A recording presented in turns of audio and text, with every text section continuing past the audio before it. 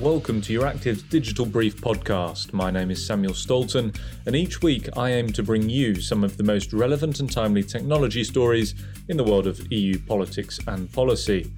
This week we take a look into the thinking behind the European Commission's recently published plans for their so-called digital decade targets, and we probe perhaps the blind spots that the EU executive hasn't yet addressed in detail.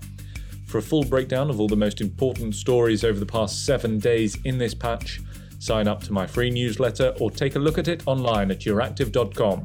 This is Euractiv's Digital Brief podcast.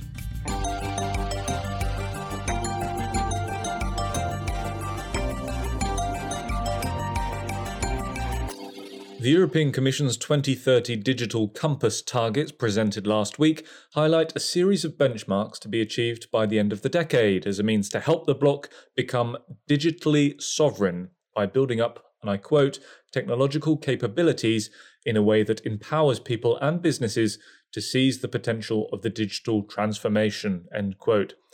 As part of the new targets, the Commission notes that achieving gigabit connectivity by 2030 is key, and in this respect the focus should be on the rollout of fixed and mobile technologies, including 5G and 6G. One concrete target is that all European households will be covered by a gigabit network, with all populated areas covered by 5G by 2030.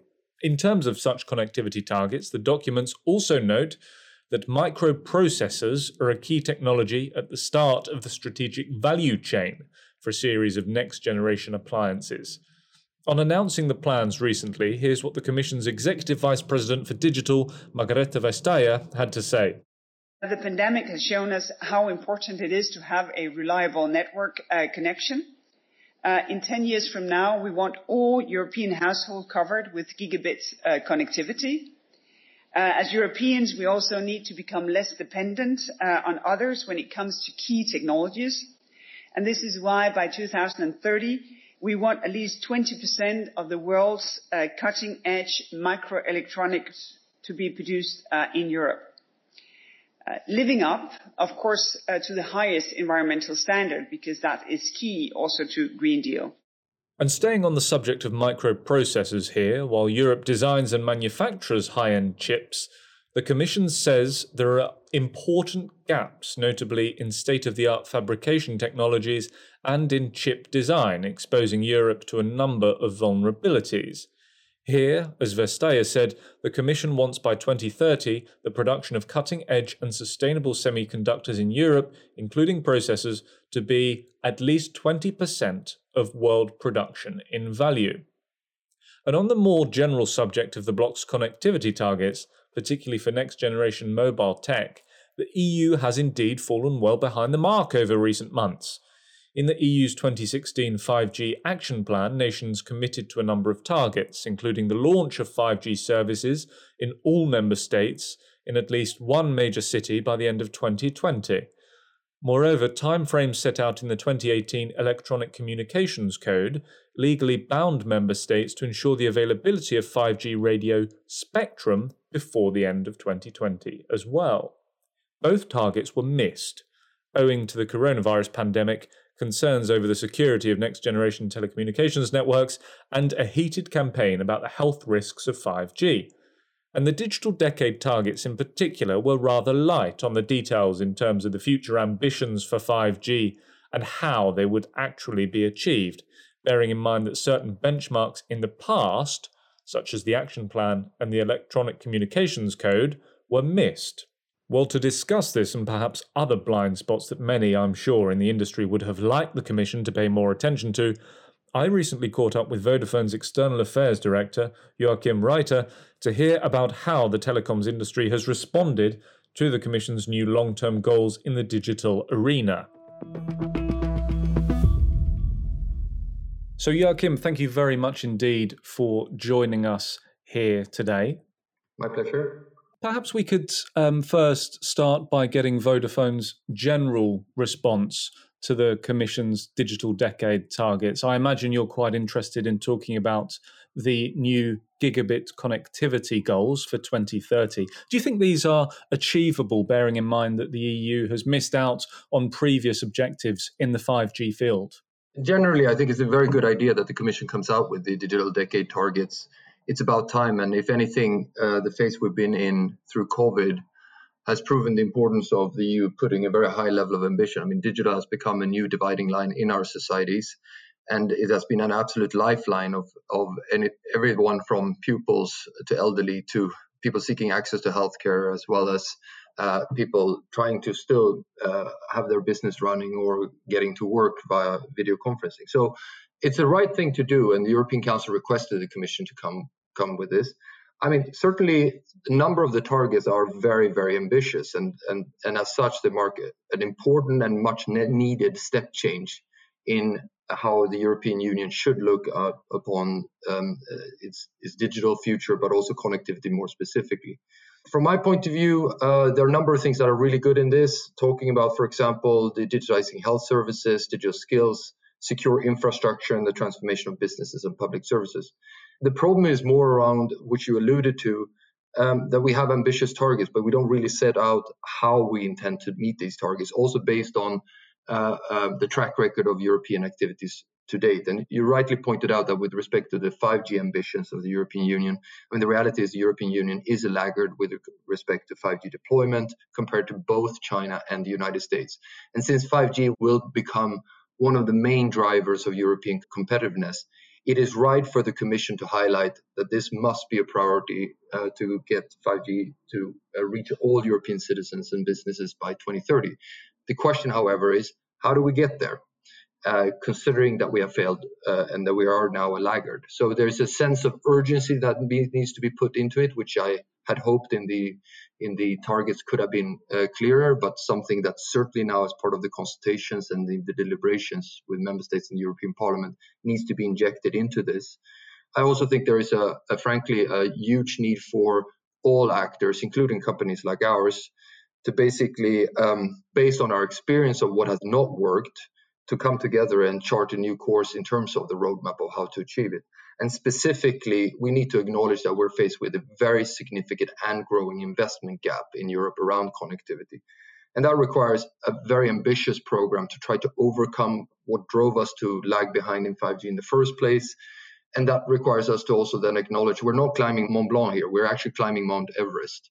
So it's a 4,000 meters additional that has been added through the targets, which means that the how question, how we are going to achieve that, is going to be all the more important that we are crystal clear on. And for me, for sure, that means that every single policy decision, every new legislation, every regulatory decision must be assessed against its contribution to these new targets. And we need to have the boldness in Europe to reconsider our policy approaches, which has led to the poor returns on capital, which in turn is driving the inadequate investment levels in Europe. Mm-hmm. And on this subject of investment levels, of course, the EU has put aside 20% of its recovery fund for digital affairs. How much of this do you think should go towards achieving these 2030 objectives, and maybe specifically for the connectivity targets? Well, it depends a little bit on each member state's starting point. And I think overall, the approach the Commission has taken in terms of overarching flagships, of which 5G acceleration and rural connectivity have been identified together with upskilling and reskilling and modernizing public administrations through digital means. All of that is absolutely the right thing.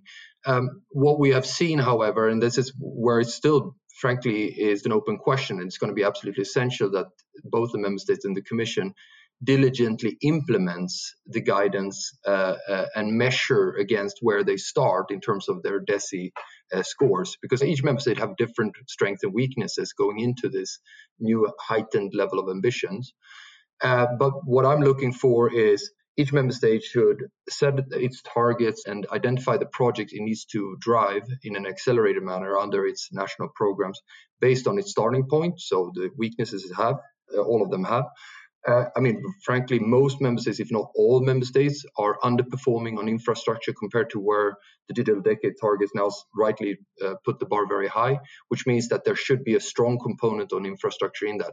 Exactly how much it is for each of the member states, that is something that will have to be assessed based on the probability of them meeting their target by the allocation that they're doing. So I think it's the right approach, but the proof is in the pudding. We are now at a very critical phase of going through developing the national plans, and I can only plead with the Commission to take a very tough stance in terms of using evidence-based means through the DESI index to make sure that member states properly address the weaknesses they have in their current digital transformation, including in the area of connectivity. Now, if I may add to that, that's why policy reforms become so important. What we want to do with the EU funds is to create a digital dividend for the next generation. This is money, ultimately, which besides the loan part, this is money that is allocated through European taxpayers. So whatever we do, we should make sure that it creates a dividend for the next generation. This is a debt that we build up for next generation, and therefore they must be benefiting from it. And that's why both green and digital are the right priorities for the EU. And it's fantastic, frankly, that everyone have rallied behind that. But in doing so, we need to recognize that the current investment climate with respect to digital, and particularly on digital connectivity in Europe, is such that you actually write off capital expenditure. It's not that you have a positive development in terms of its future value. You're actually writing off current value on a year-by-year basis in Europe. That fundamentally will need to change in order to create a dividend for the next generation. And that's basically the tall order for European policymakers, be they national or European, to come together and saying, okay, frankly, let's do the right investments, let's measure ourselves against that, let's build on the evidence-based framework that we have in terms of DESI, but also what are the policies that needs to change to turn good money going after a great project but ending up being poor investments into actually good investments for future generations. Mm-hmm.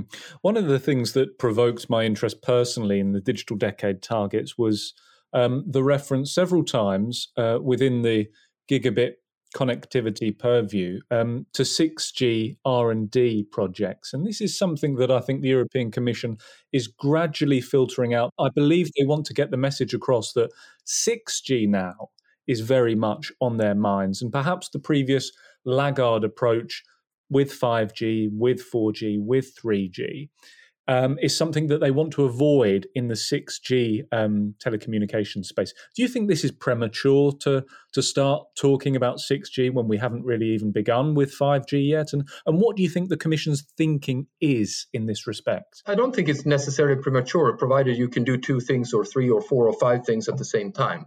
The problem only arises if you're sort of saying, I missed the boat on 5G and somehow miraculously I'm going to be competitive in 6G by sort of skipping a step. And in doing so, my view is, for example, we started the work around 5G standardization, the manner in which we wanted to improve, for example, security, resilience of networks through 5G compared to the 4G technology, while we were still at this inception phase of the 4G rollout. So there's nothing wrong from the point of view, and it's actually the right thing to do, to start work around what's the next evolution of the technology that we build. But the reality is that we're building 5G on top of 4G, and we are most likely going to build 6G on top of 5G. So if you don't have a network for 5G, it's going to be difficult purely by getting very involved in standardization and technical specifications to somehow miraculously become a world leader in 6G. That doesn't mean that there won't be a number of players, for example, Ericsson and Nokia, who can become absolutely essential players in terms of developing the IP related to 6G. But there is no shying away that ultimately there is an evolution of each generation, and you need to make sure that you're not a laggard in any of them. And unfortunately today, Europe is a laggard in 5G. Now, it's worth recalling, because you referred to sort of 3G, 4G, 5G.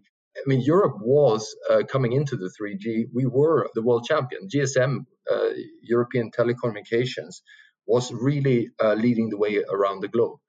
Part of the reason why we lost the pole position was because, frankly, governments across Europe felt that this was an opportune time to extract capital out of the sector to put into government coffers, rather than going into deployment of the 3G and subsequent 4G networks on the ground, i.e. to benefit citizens. And that's the fundamental question, which is why I'm also very positive and hopeful about Breton and Vestaire's statements publicly around that they want to governments across Europe to rethink the way they run the auctions, to focus on the benefits of the citizens, be it around accelerated 5G or better rural coverage, rather than trying to extract capital out of an already severely capital constrained industry. And we have found ourselves in Europe in this situation. So to your question, as long as you're clear on what are you doing on 6G now, and that it does not constitute a substitute for accelerating and speeding up and making sure that Europe does not fall completely behind in the 5G rollout, because 5G, it is in the use cases of 5G that most of the benefits in terms of Industry 4.0, upgrading and modernization of our agriculture sector, the way that we will rethink smart cities, the way that we will rethink transport systems will come. It is in those use cases. And the slower you are with rolling out 5G, the slower you are in exploring these use cases, which means that you will lose competitiveness and you will lose out on the digital transformation that 5G brings. And a big thank you to Joachim for speaking with me recently on this issue. That's all we've got time for this week. Please remember that online with us you can get a comprehensive breakdown of all the tech stories in the EU politics and policy domain with my free digital brief newsletter. Sign up online today, and don't forget also to subscribe to this podcast, which is published, of course, on Apple Podcasts, Spotify, Stitcher, and Amazon Music. I've been Samuel Stolton, and thank you for listening.